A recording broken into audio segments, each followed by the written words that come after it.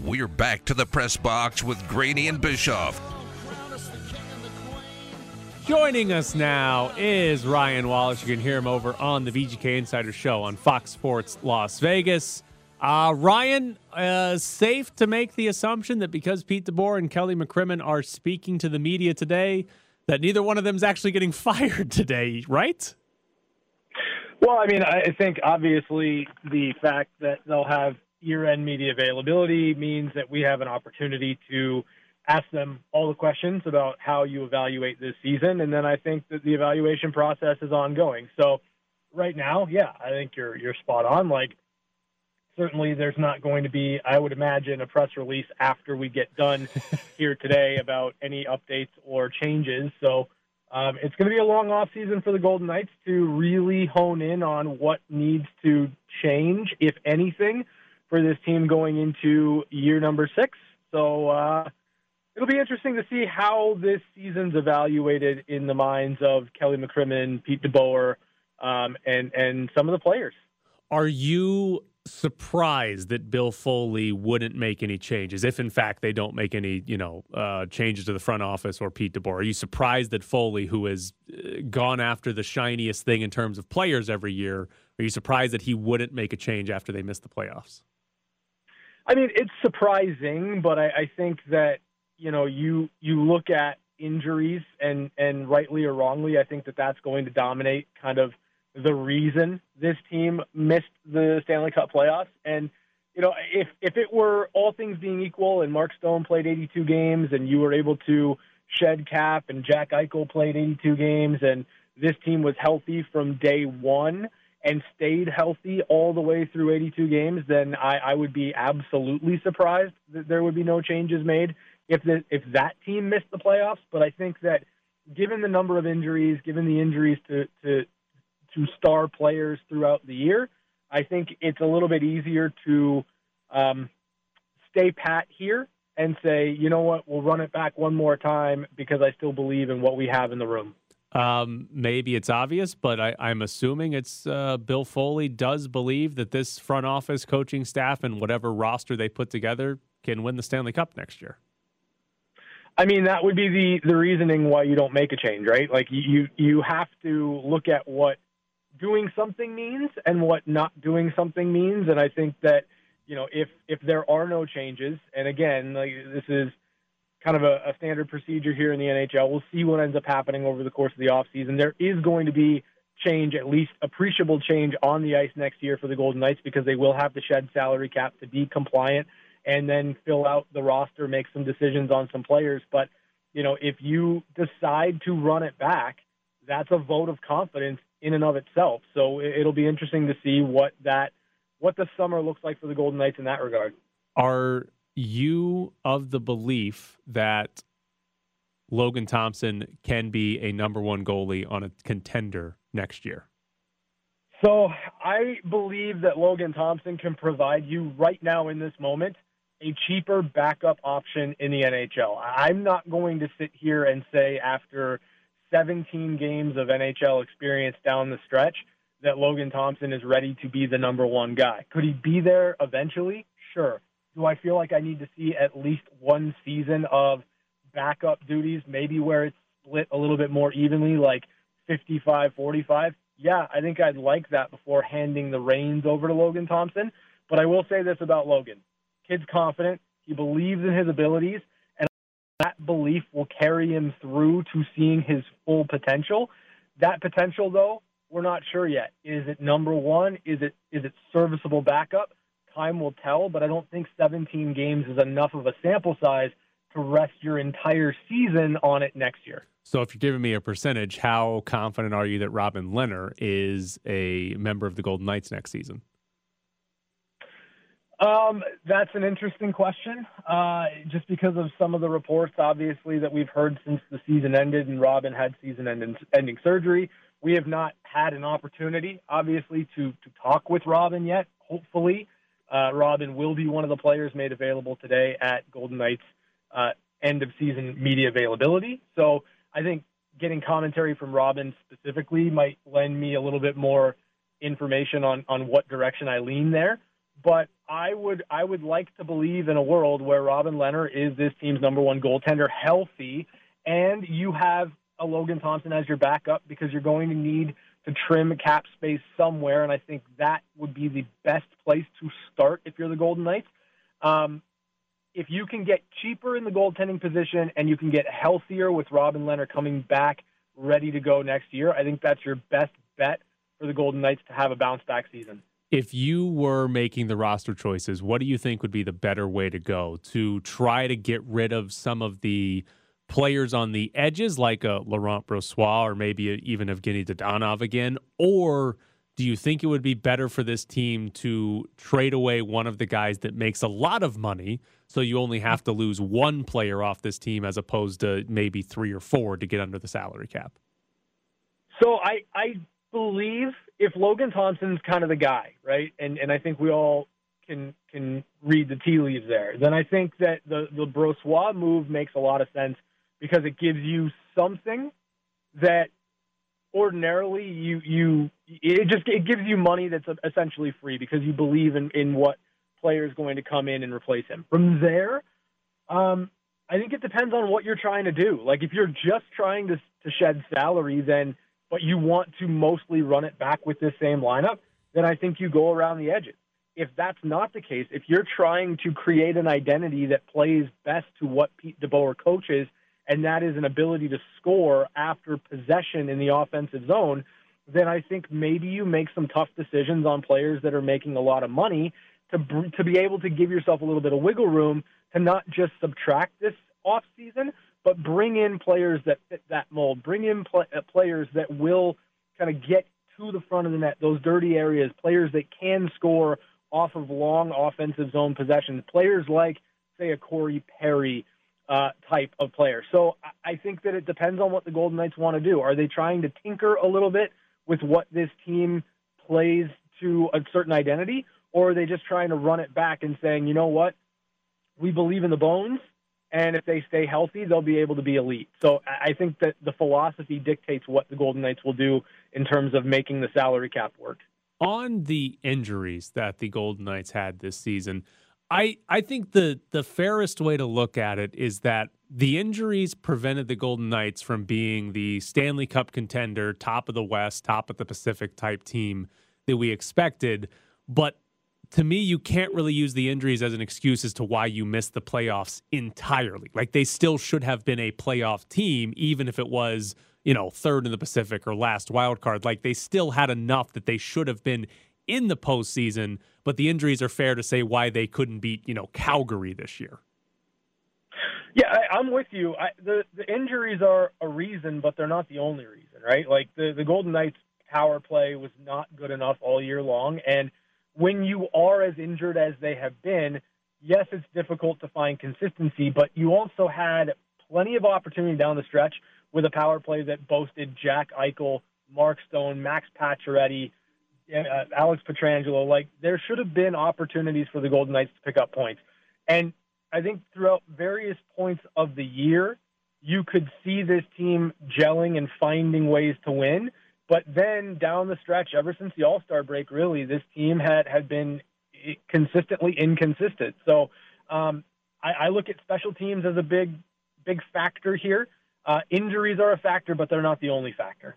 On the injury side of this team, they're not old, but they're not young. Most of their best players are sort of between that 29 and 32, 30, which is, again, it's not old, but you're not exactly young. They had a lot of injuries. Mark Stone with back injuries sounds kind of scary. Max Pacioretty's had a lot of injury problems since he's been in Vegas. Like they should be healthier than they were this season, but isn't it fair to just expect like they're gonna have injuries again? Like the idea that, hey, if they're healthy, they're good to go seems like sort of a false idea to go in the next season with. Yeah, I mean, I don't believe you could ever really count on health in the NHL. Like it's not a sport that allows players to get through an entire 82 games without some type of injury or being banged up or whatever the case. I will say this. I think the rest is going to be very, very helpful for this Golden Knights team. And I think a longer offseason gives you a better opportunity to bounce back from an injury-plagued season. It gives you more recovery time in the off season. It gives you longer to train in the off season to get your body proofed and ready for the grind of an 82-game season. And I mean, the fact of the matter is the Golden Knights really through the first 4 years never had a long off season. You go to the Stanley Cup final year one. Yeah, you get bounced in the first round year two, and it's a bit longer, but I don't think that they were really running into fatigue at that point. Then you go to 2 Final Fours all during the pandemic. To me, the off season, the starts and stops, the unusual nature of the schedule kind of all led to this culmination this year of this team being run down and fatigued. So I think getting 4 months away from the rink, the ability to work on your strength training, the ability to work on what you need to come into camp next year in tip-top shape should serve this team well, especially as you point out, they're not old, but they're not young. Game 1 hot takes. The Maple Leafs are going to win the Stanley Cup. So it's funny. I tweeted out before the game started, are the Leafs going to get out of the first round with a question mark? And everyone started piling on that tweet while the Leafs were up 2 or 3-0, saying, relax, they'll screw it up. It's the Leafs. And I'm like, I didn't say they were going to do anything. I asked a question. Come on, guys, don't yell at me if you're not reading the punctuation mark. Jeez. But no, I think Toronto looked really good. I think that was the game that they needed in order to instill a little bit of confidence. The fact that Mitch Marner scored a goal in the playoffs, which never happens, literally, is a big thing for Toronto. And I think that you're looking at a Tampa Bay Lightning team that falls under the same category I was just talking about with the Golden Knights. They played a ton of hockey over the last 2 years. To me, they look slow. They look tired. And Braden Point is not right. So I wouldn't be shocked if Toronto actually wins the first-round series. But then again, it's the Leafs, so they probably won't. Game 1 hot take. The Wild can't start Marc-Andre Fleury again. The Wild have to score a goal, Tyler. As we've talked about many times here, you're not going to win games if you don't score goals. I don't hang that one on Marc-Andre Fleury. If the Wild don't score another goal, they're not going to win this series. I hate to break it to you. Is it somehow Marc-Andre Fleury's fault that for 4 years now, the team he plays for can't score in the postseason?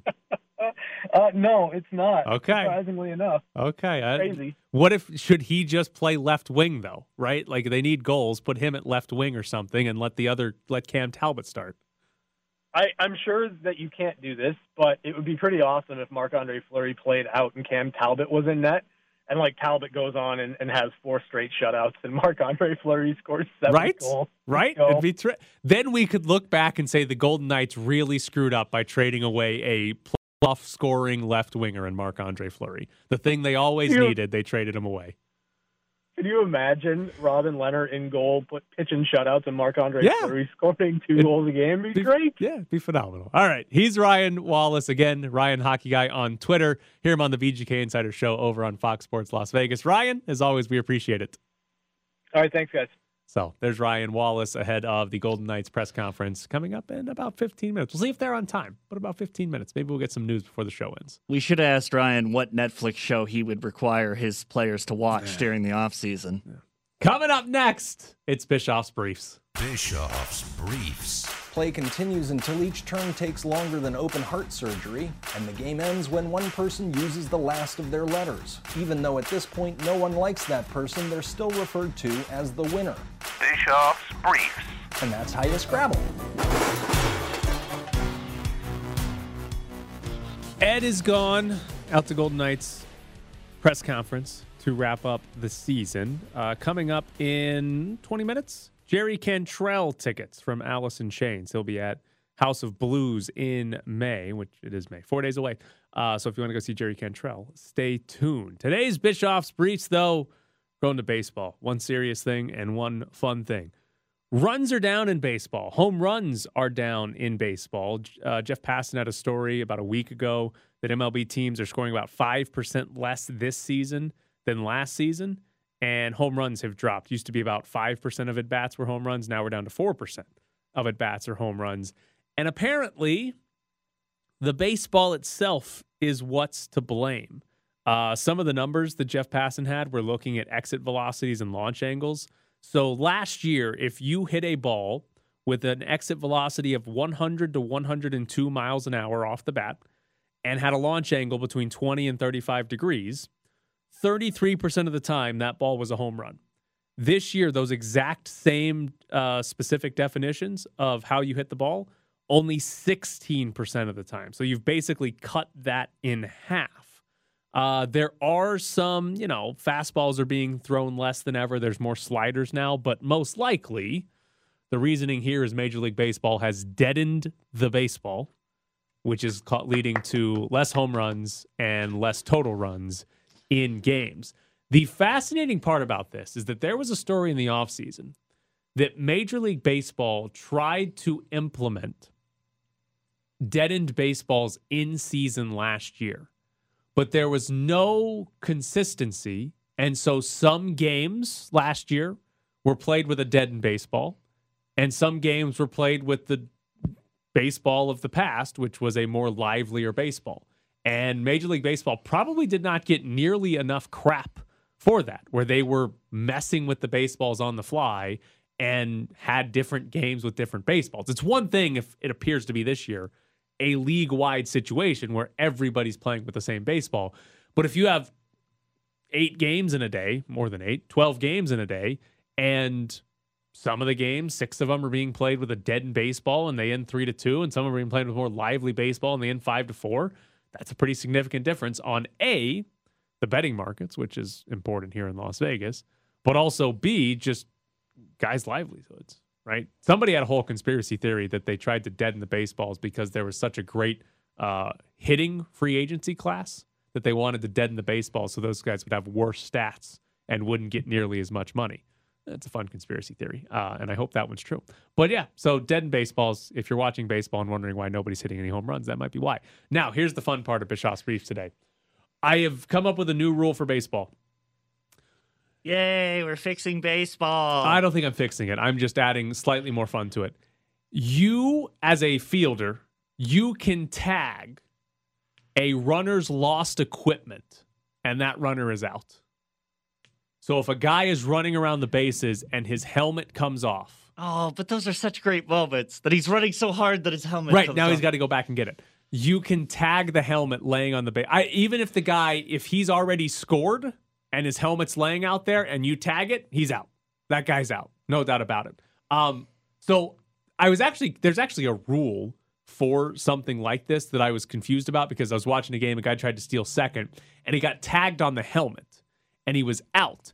But his helmet was in the process of coming off as he was tagged. And I was like, what determines if you're safe or not, depending on where your helmet is? And apparently, if your helmet or anything you're wearing is in contact with you at all, you're still technically out if you get tagged by it. So as long as the helmet's still making contact with part of your body, you are out if that helmet gets tagged. But if the helmet's completely off and laying somewhere, it doesn't matter. You can't be out by tagging that. I think we should change that. So it would cause a couple of things. One, if you're running and your helmet comes off, or a batting glove in your back pocket, whatever. Normally they give them to the bat boy, but maybe something comes off, right? You wear that thing on your shin to protect yourself from foul balls you hit off your own foot. If you're running and that thing flies off after you get a hit, you got to go back and get it. So what you have is guys having to run backwards on the bases to get their helmet or their batting gloves or whatever, which sounds like fun. Chaos on the bases is fun. It's not always good baseball, but chaos on the bases is always entertaining.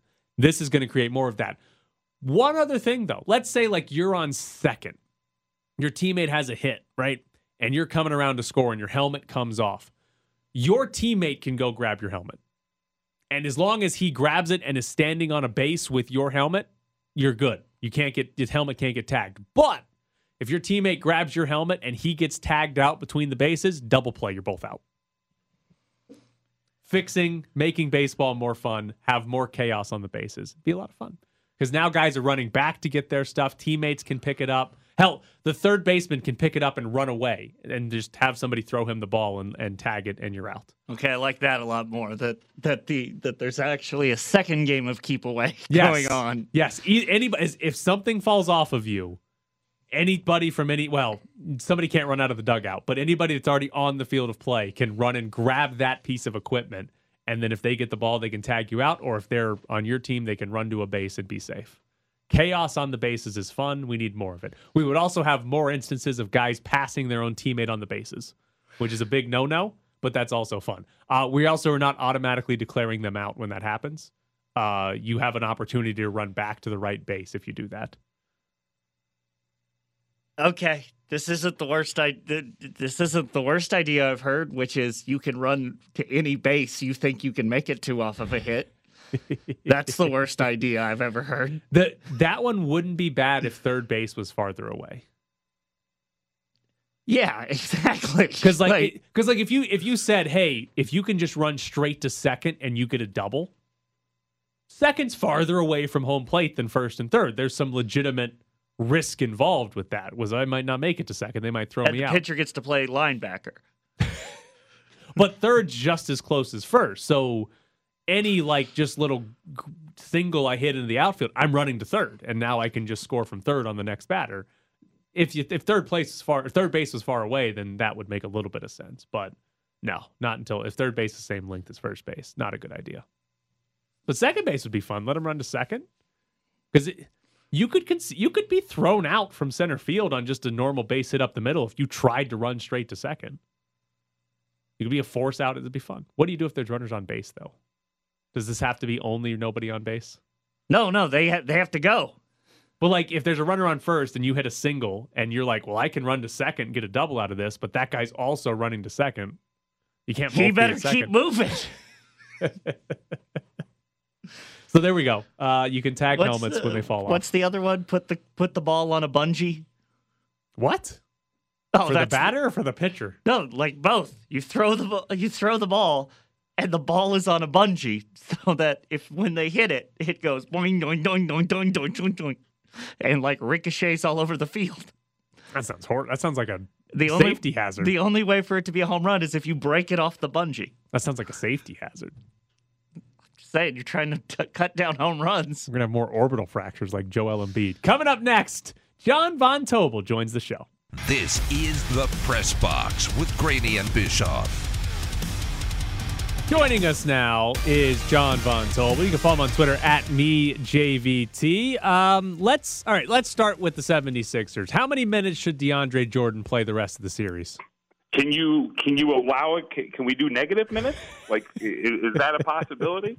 Look, he really. I guess you can make an argument that you want to put him out there to a certain extent to match some size with Bam Adebayo. And while it didn't look great in terms of just the box score, there were 5 possessions in which he played somewhat well defensively and was a little aggressive.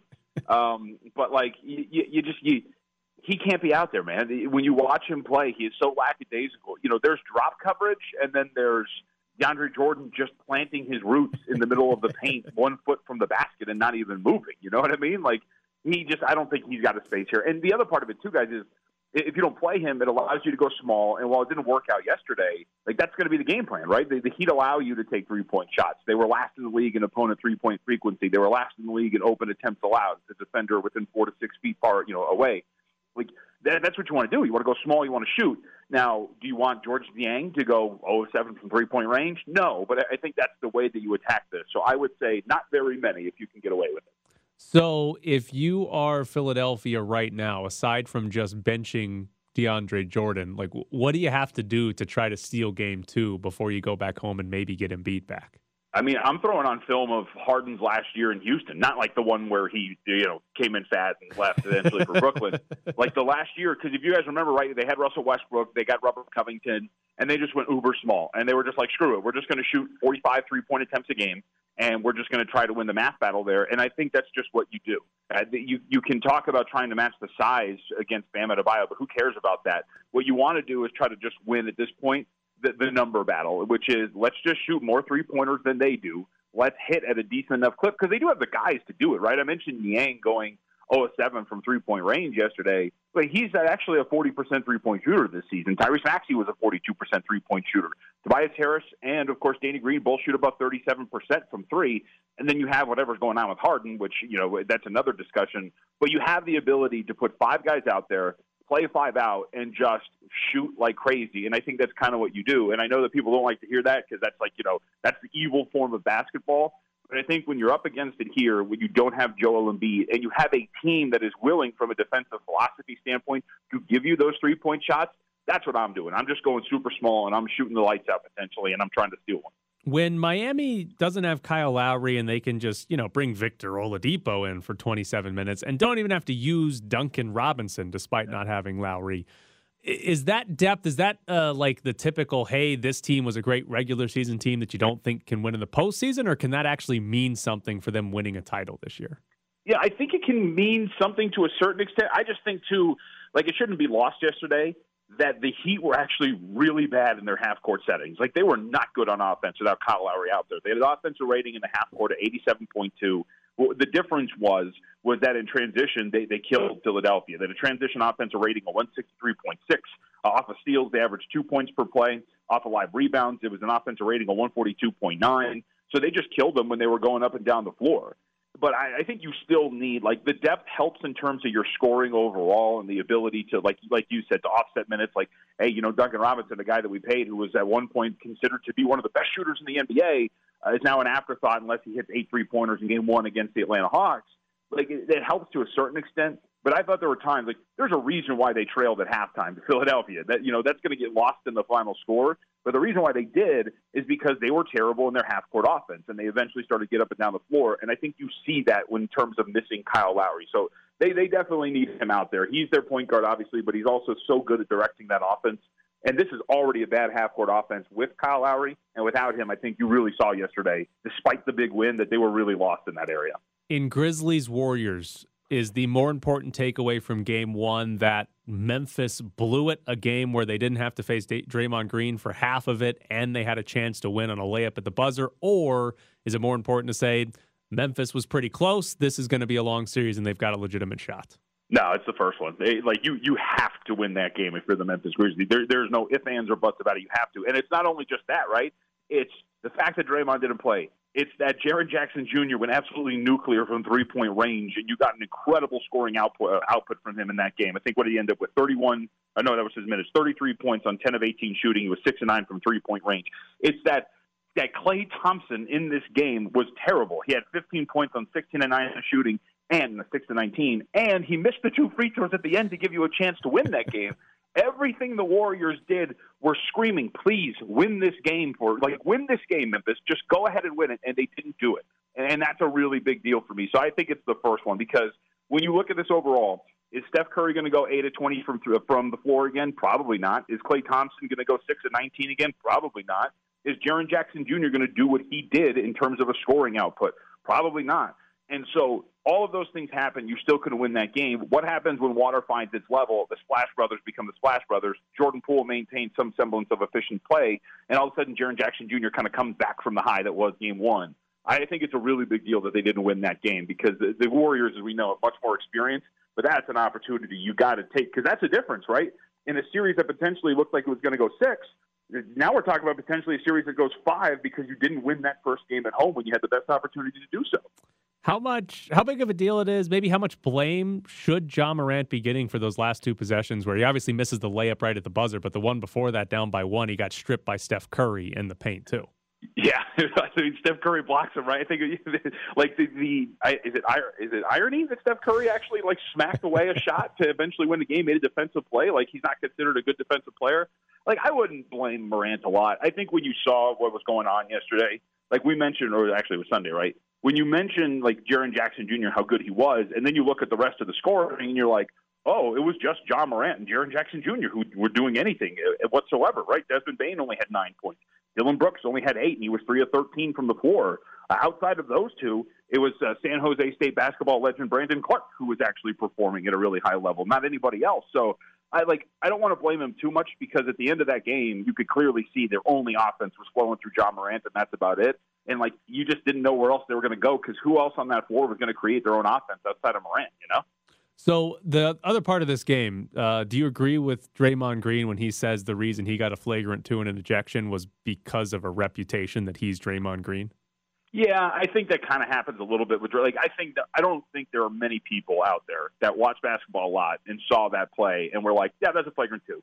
I think it's Draymond Green, and he does have that reputation. So more often than not, they're going to lean toward him being a little bit heavy-handed when it comes to his fouls, and thus he gets called for a flagrant 2 there. So I kind of agree to a certain extent. And here's the thing too, man. Like, he doesn't help his own case when he's like dancing on the sideline or the baseline and doing whatever he's doing before he's going back to the locker room. And then, like, I don't know if you guys saw yesterday on TNT, they asked him about it. Ernie asked him about that. Like, hey, what was the decision about dancing on the baseline? And he completely avoids it. He's like, I just wanted to go dap up my guys and go back to the locker room. Like, no, why were you dancing on the baseline?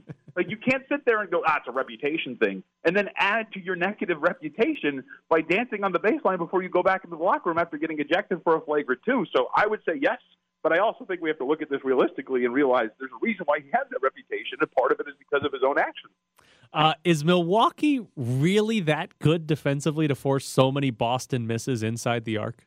I think so, and it's part of their philosophy, right? Like, they play drop coverage. They're kind of like, and Miami doesn't play drop coverage as much, but their philosophy is the same. You are not going to get to the rim. You're not going to get to within 4 feet. You don't want you to take those easy shots. It's why in years past, it's why in that loss, if you remember in Game 2 to Chicago, they're playing pretty soft drop coverage, and DeMar DeRozan's just stepping into mid-range jumpers, and he absolutely destroyed him in that game. But it's because they're so focused on keeping you out of the paint. But at the same time, they can get a little bit more aggressive, and you saw that, I think, in Game 1 against Boston. Like, they're picking up guys the full length of the court. On those drops, they're dropping a little bit tighter as opposed to getting pretty loose with it and falling back about 3 or 4 feet. They're getting pretty tight on those drops and not allowing guys to get to the basket, and that's what happens. When you have 10 makes inside the arc, all of them at the rim, but you only shoot, I think it was 45%, Boston did at the rim in that game, that's an incredible defensive performance, and they have the ability to do that. They allowed the 5th fewest shots at the rim in the regular season. This is exactly what Milwaukee is. And I thought, too, Tyler, I thought it was kind of a shock to the system where if you look at it from the perspective of you played 4 games against Brooklyn, and it's one of the worst defensive teams in the postseason. They're not as physical. They're not as stout inside. And all of a sudden, you have Giannis Antetokounmpo, who's a help defender in Game 1, who's coming over and smacking shots away and, really getting aggressive in terms of contesting shots within 4 feet. That's a really big difference for them, and I think that's kind of what you saw. But, yes, Milwaukee is that good. Are they going to hold them to 45% at the rim and 10 shots inside the arc again? Probably not, but, was it a surprise that they did it? I don't think so. So Boston presumably is going to play better at some point. They'll win a couple games at least in this series, if not come back and win it all together. But is it wrong of me to look at Game 1, look at Milwaukee win easily, and think Giannis and Kevin Durant aren't even on the same tier? I mean, I guess I would say yes to a certain extent. I do think Giannis is the better player, but only because of what he provides defensively, right? So I guess to your point, then that would actually support your argument, where Giannis is clearly the better two-way player, and you can equate him offensively to Kevin Durant. Are they the same in terms of the way that they score? No. But are they just as effective in terms of their ability to? Yes. So then you give the edge to him defensively, and I guess you get to the argument where, you're talking about, he is on another tier than Kevin Durant. Giannis is incredible. And what makes him more incredible, because I like player development and stories like that, what he did to his body, what he's done to his game, or what he has changed from day one in the NBA to where he is at now, that's what makes him even more incredible, how much he's improved himself to become this type of player. So I guess, yes, I started in a range where I was like, maybe not, but I think, to your point, what he provides defensively would probably put him above Kevin Durant. I'm glad you talked yourself into that. Yeah, you see that? Look, hey, the good thing about you always got to, you're never the smartest guy in the room. You always got to tell yourself that. You always got to be open to being wrong, and I was open to being wrong there. All right, and last one before we go. Are we looking at a 5-game series where Luka Doncic averages 40 points, but the Mavericks have no shot? I don't know. I think I never want to overreact to one game, but that was not great. That was not great for Dallas in that game, because they were just, it was such a slog in some of those half-court settings when Doncic didn't have the ball in his hand. And there were a couple where he gave the ball to Spencer Dinwiddie and kind of waved him off. He's like, dude, I'm exhausted. Just run something and see what happens. And they didn't. But I will say this. Dallas is a really good three-point shooting team, and they got back to within, I think they cut it to 4 at one point, right? I think it was 51-47, something like that, because they are so much better at shooting the ball. And there's, again, talking about that math equation, if they're going to continue to shoot as well as they do, then you're going to be able to make up that difference in the ability not to score in half-court settings, and you're going to be pretty close in some of these games and maybe steal some of them. And like players like Dinwiddie and Brunson are better than they showed. So I would say this is still a pretty tight series. It goes about 6 or 7 games. I like this Dallas team a lot. Well, he is John Von Tobel. You can follow him on Twitter at MeJVT. As always, John, we appreciate it. Anytime, man. Thank you. So, JVT on the NBA playoffs as we are a game into each of the second round series. And now you got a shot to win tickets to see Jerry Cantrell from Alice in Chains. He will be at the House of Blues on Saturday, May 7th, this Saturday, 9 p.m. You can buy tickets at Ticketmaster, or you can win a pair from us right now. 702-364-1100 is the phone number, 702-364-1100. We will take caller number 8 at 702-364-1100. You're locked in the press box. It's my favorite type of sound. The member of the press does all the work, and the athlete just goes, okay. Yep, that sounds good. You're right. Good question. Congratulations to Leon. Leon won tickets to go see Jerry Cantrell on Saturday. Jared, we have more of those to give away this week? Yes, we do. All right, so more Jerry Cantrell throughout the week. Yesterday, the Las Vegas Aces had Media Day. Caught up for a couple minutes with their general manager, Natalie Williams. So you guys waived 2 of the draft picks you guys did. What does that say big picture-wise about the WNBA and the roster spots available and just what it means for this league? Yeah, I mean, it's hard to make a spot in this league, and especially for rookies, right? Kids that have not really established themselves. We need to expand, first and foremost, but bottom line is you still have to, it's great to get drafted, but you still have got to make the roster, and it is very, very hard. Was there anything for Maya or Kayla that you would have liked to have seen them do different in the last roughly month or so that they would have had a spot on this roster? A lot of it comes down to positions and what you need. And for Kayla, that was unfortunately for her. I mean, Becky has decided to go with a veteran point guard in Colson, which is a great, I think, thing for the team and for what we're trying to do here in Vegas. And in regards to Maya, amazing talent. I think she's got a very, very high ceiling, but she's got to continue to learn how to be a pro and do pro things. And I just hope somebody picks her up. She's a great young lady. But what we're trying to do here, it's not exactly what Becky wanted to do. And I think we're going to go on a more veteran. We're going to keep 2 of the rookies. But with everyone else, we're going to have more of a veteran team. There's a bit of a contrast between the way this team played last year with Bill Laimbeer versus what Becky is wanting to do. Well, first off, are you tired of answering questions about the difference between Laimbeer and Becky Hammond? No, not at all. Not yet? Okay. It is very different, and Becky's going to push the pace, and there's going to be a lot of movement, and definitely the biggest thing is the pace. There's going to be incredible movement, a lot of sharing the ball, as was showed last night in our preseason game. Our veterans were in double figures and they only played half the game. So it's going to be a nice change. I'm curious because the Aces the last couple of seasons under Laimbeer were still 1 or 2 in offensive rating pretty much every year. Yep. But it seemed like postseason wise, maybe it was easier to defend them when you play them 5 times in a row, 4 times in a row. Is that something that you think is true, that the way the team was playing last year compared to this year, that maybe this year it'll be harder to defend in a series when it's the same team over and over and you have more time to prepare or scout for a specific team? Well, I think when you're not completely relying on 2 or 3 people to score, when it doesn't matter who's in the game and you've got to be prepared for an incredible shot to go up and the cutting and the movement that Becky's put into this offense, it's going to be hard to defend. And I think we're very confident in what we're bringing with our 4 Olympians and then the veteran crew and our 2 rookies. And then on the defensive end, they were very good with Laimbeer defensively, but a lot of it was rim protection. When you have A'ja Wilson, Lemke Beige, it's hard to get layups. How does that sort of stay in place when it's a slightly different style and more open and a little bit smaller, I guess? Better defense. So that has been one of Becky's first and foremost. You've got to defend and you've got to rebound. And so I think just setting the tone in training camp has really established how that is going to be different this year in the team. And I think people will notice. It showed last night. We did a good job at shutting Minnesota down last night.